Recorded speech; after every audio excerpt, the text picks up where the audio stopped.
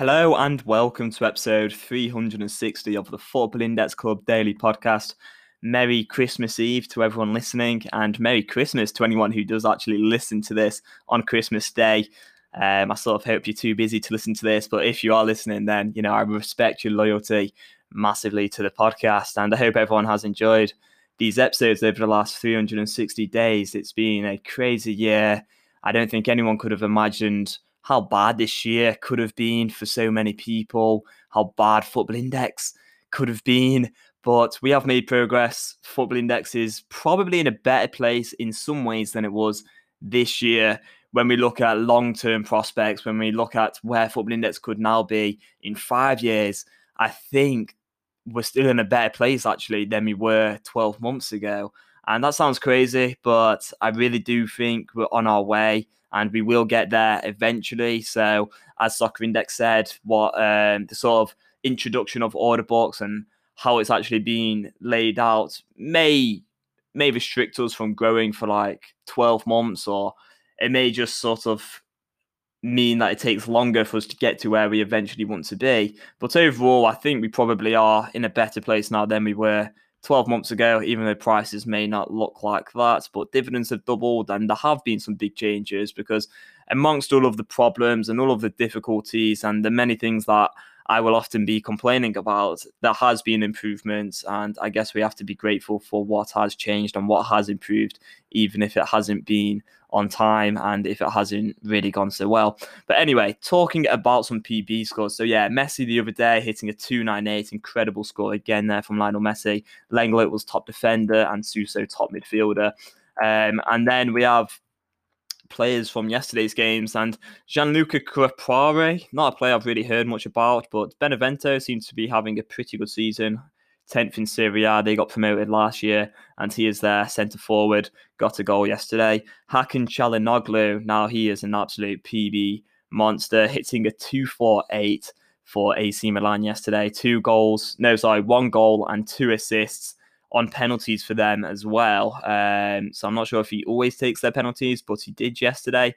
Scored that, I think, with Ibrahimovic maybe being absent. That's why he took that. And Frank Kessie as well, who sometimes takes penalties.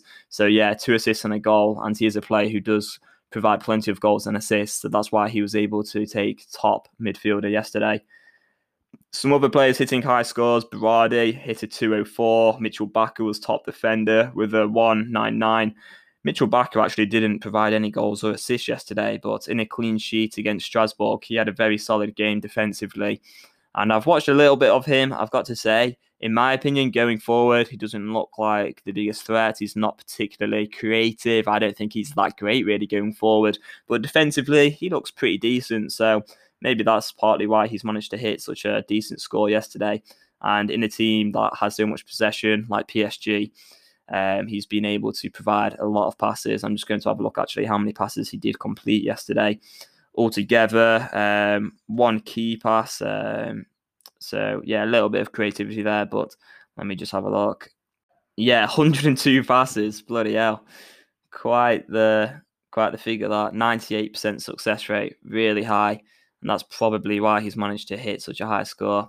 Sorry for the pause there, just kind of looking that up there on who scored.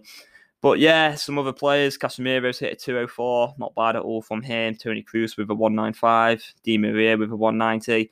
Theo Hernandez actually got a goal yesterday as well for Milan, hitting a 186. Hamed Junior Traore with a 185. I think he scored one of the goals for Sassuolo yesterday in their 3-2 win. He scored the first goal, and he looks like a real talent, but he's sort of in and out and a very frustrating hold on Football Index. I'm sure some people listening to this would have held Hamed Junior Traore at one point throughout the last 12 months as well.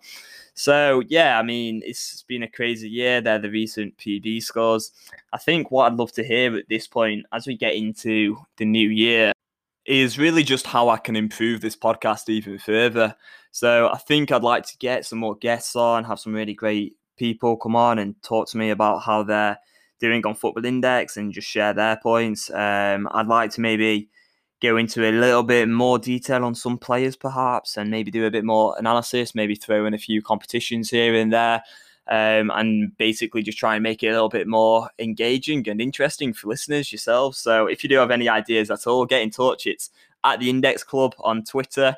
No worries if you don't sort of get in touch for a few days with it being Christmas. I probably won't be on my phone too much tomorrow.